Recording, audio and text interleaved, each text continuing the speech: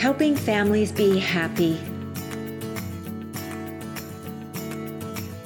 Welcome to the Helping Families Be Happy podcast, where we explore the often messy world of family, love, and relationships.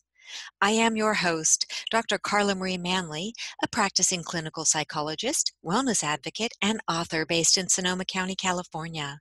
I've teamed up with Familius Publishing to bring you nourishing real-life information about love, family, relationships, and life. And now I am thrilled to introduce today's guest, Deborah Fox Ganzenberg, who will be talking with us about how to raise perfectly imperfect kids and be okay with it. Welcome to the show, Deborah. Hi, thank you for having me. I'm looking forward to our time together. I am so excited to hear more about your new book.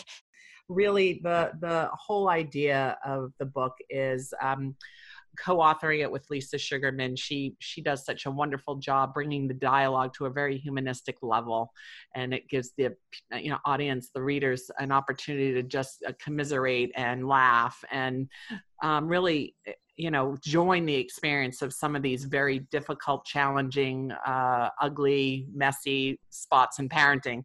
And then for me, I'm able to come in and join the dialogue and bring forward some tips and concrete tools so that when someone is being challenged with, a child being told no, or when your kids are afraid and having difficulty separating from you.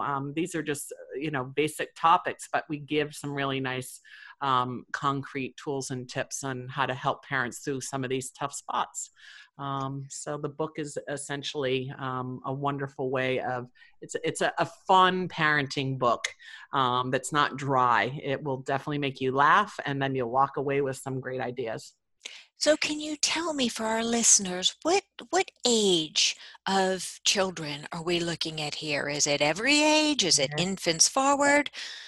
Well, that's a great question, and we get that asked a lot. Parenthood, in my opinion, and being a parent for over 20 years now, I think that my experience in the content of this book is that it's really to aid any age. Granted, we're not essentially parenting an infant quite yet, but simple things like sleep, getting through the night, getting them on a schedule. Yes, some of this is adaptable to any of those things. And then all the way up to kids flocking the nest and going into college, or heading out on their own into an apartment, or living on their own. These are tips and tools really that you could apply to any part of or any stage of parenting, really. And so you're a therapist and you bring your clinical skills to this book? Yes, absolutely. So I'm a psychotherapist, and I've been doing this for over 25 years, which is frightening to say, because I'm only 25. I don't understand. But anyhow, yes, I've been doing clinical work for quite a long time, and it's been in so many different capacities. And what I've been doing the last 20 plus years is I started a business actually with my business partner, who happened to be my mother, believe it or not. And we started a company together called New Beginnings Counseling Service. And it just was a place where we were able to provide services for any age and all different, settings for a family, couples, individuals, small groups. And so it's just been lovely. And my passion always has been kids and challenges with kids who might have learning differences. And so a lot of another half of my business is customizing school services in private schools. So I have a team of clinicians, and they go out and I supervise them and customize the services in the school that they are placed in.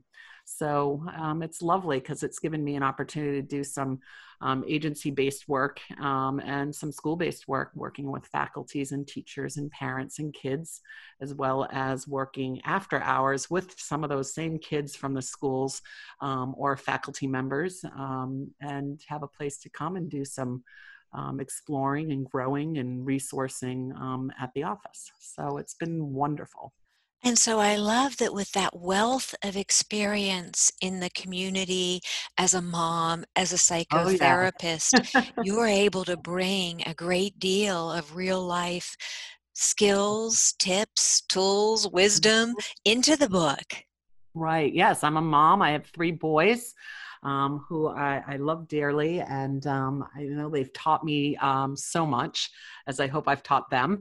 And 2 are in college, and 1 I still have in the nest as a sophomore in high school. And I think what's wonderful is it's really taught me that the part of my life which it has to do with parenting is just an amazing opportunity to, I don't know, experience the world through that lens and watch my kids grow, and also help families that come into my office or that I see in the schools grow. And really, I love having the opportunity that when these families might not feel as though it's going successfully or the outcome isn't what they want, that I'm able to guide and help them go in a different direction.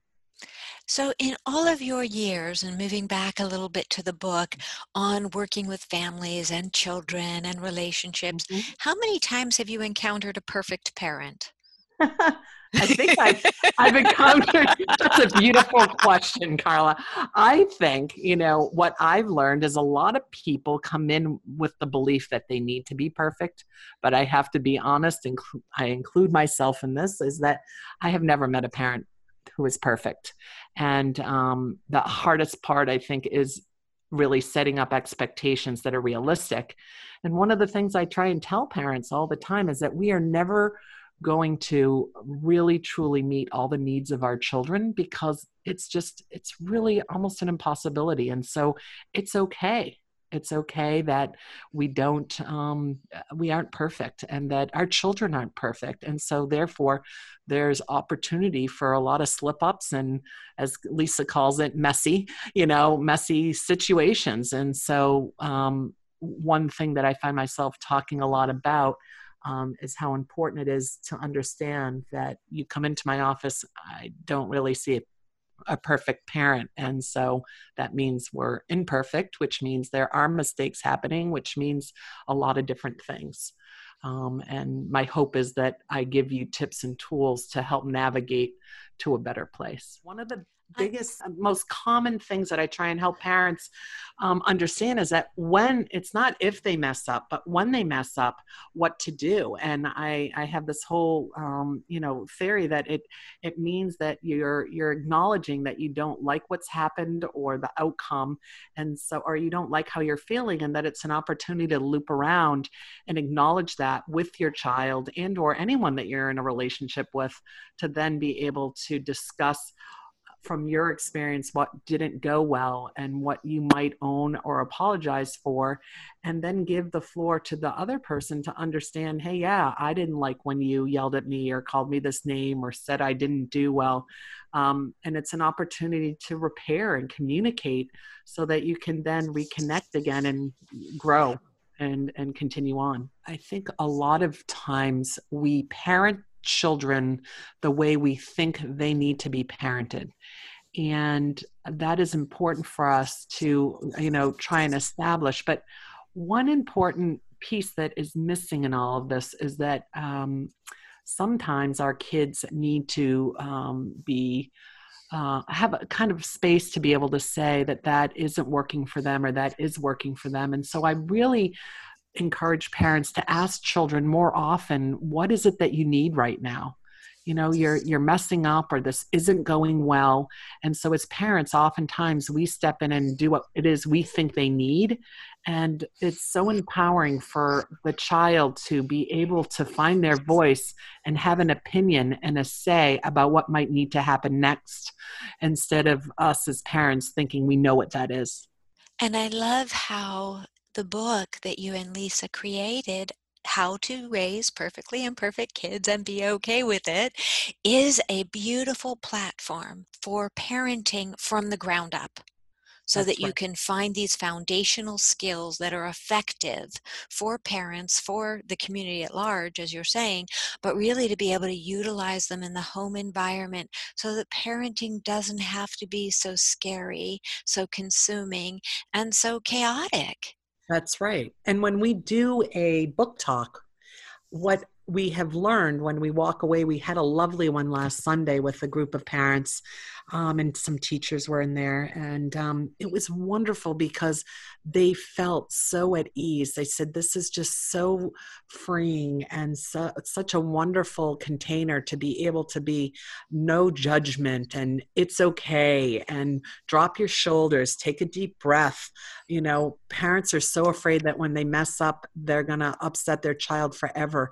And the good news is, hopefully, you know, unfortunately, there might be things that impact children in a greater way, which we're not discussing in this book. But in general, it's just wonderful for parents to feel like when they dig into this book, there's, you know, it's possible.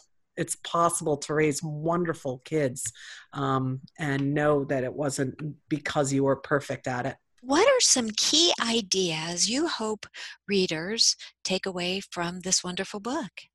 Well, I think we talked briefly, you know, obviously the first one, which was looping around and understanding that when we do make a mistake and we have maybe had a rupture of some sort, that there's always opportunity to loop around and repair it and reconnect with our children and move on from it and learn from it. I think the other piece when reading this book is that I hope when people come to read it, that it is a judgment-free zone. And we talk about that in the introduction, that, you know, no one is here saying, oh, why would you do that? And what are you thinking when you would do, you know, make that kind of mistake? It's really hopefully people feeling like it's a judgment-free experience. And the other is, I think one of the biggest themes that there's a lot of what I write about in this book is about being gentle to yourself and having self-compassion as a parent for yourself.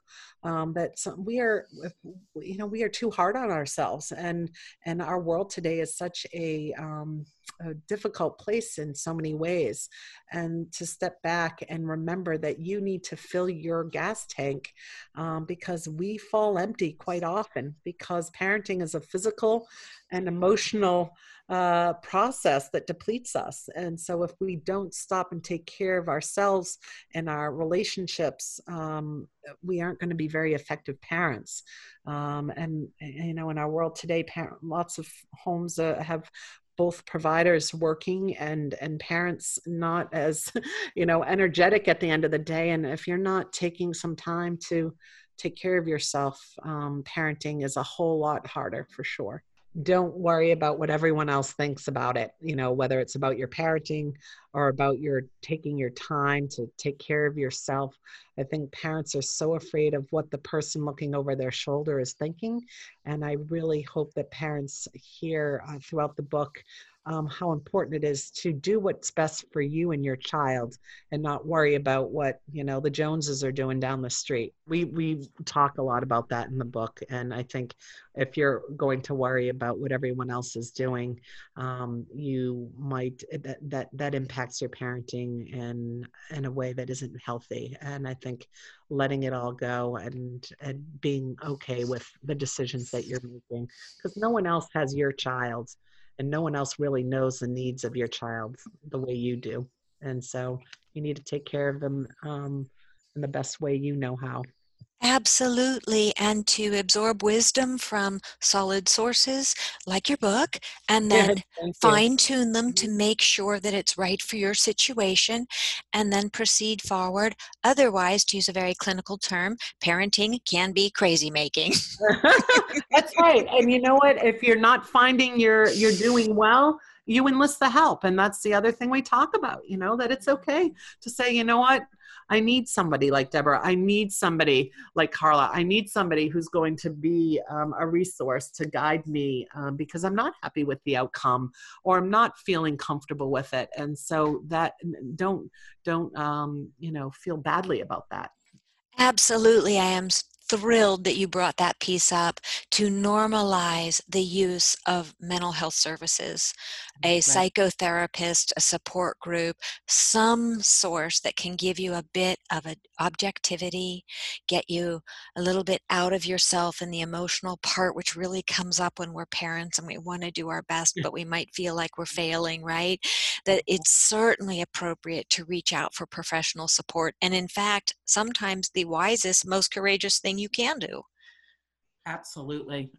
I always praise the person who ends up finding my door and walking through, and encouraging them that, there are a lot of people out there who don't have that capacity, and sometimes they don't have the means, but I really encourage people to reach out for the help. And that's one big reason why I was happy to be part of this project, was that not everyone does make it into somebody's office and get the help they need. And so this is another way to give people out there who enjoy reading a place to find help, and get some ideas, specific tools and tips that will help them along the way.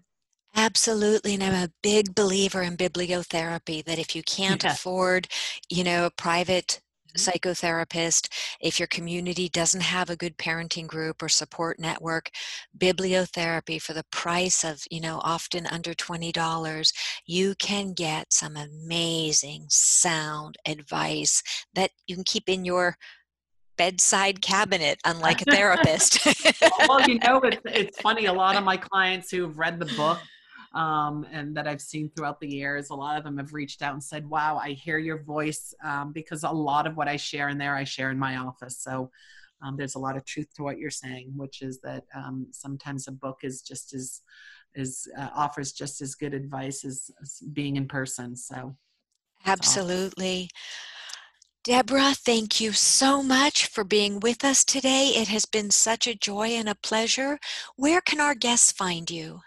Well, Lisa has done an amazing job putting media out there. And so, of course, the book you can find pretty much anywhere, whether it's on Amazon or Target or any of the Barnes and Noble bookstores. So you can find our book in a lot of places. And as far as myself, I do have a website called newbeginningscounselingservice.com. And you can find everything that I'm doing, whether it has to do with a podcast or the book or a radio show. You can find me there. And also on Instagram at Fox Gansey, which is my handle there. And then with the book, we have started a radio show called Life Unfiltered, which talks a lot about what we talked about today and so much more. And so Lisa has put together a page on Facebook called Life Unfiltered North Shore 104.9 FM. And also the same is on Instagram. So come find us. We talk together, learn together, play, work, eat together. We laugh together, heal together, and we love forever when we read together.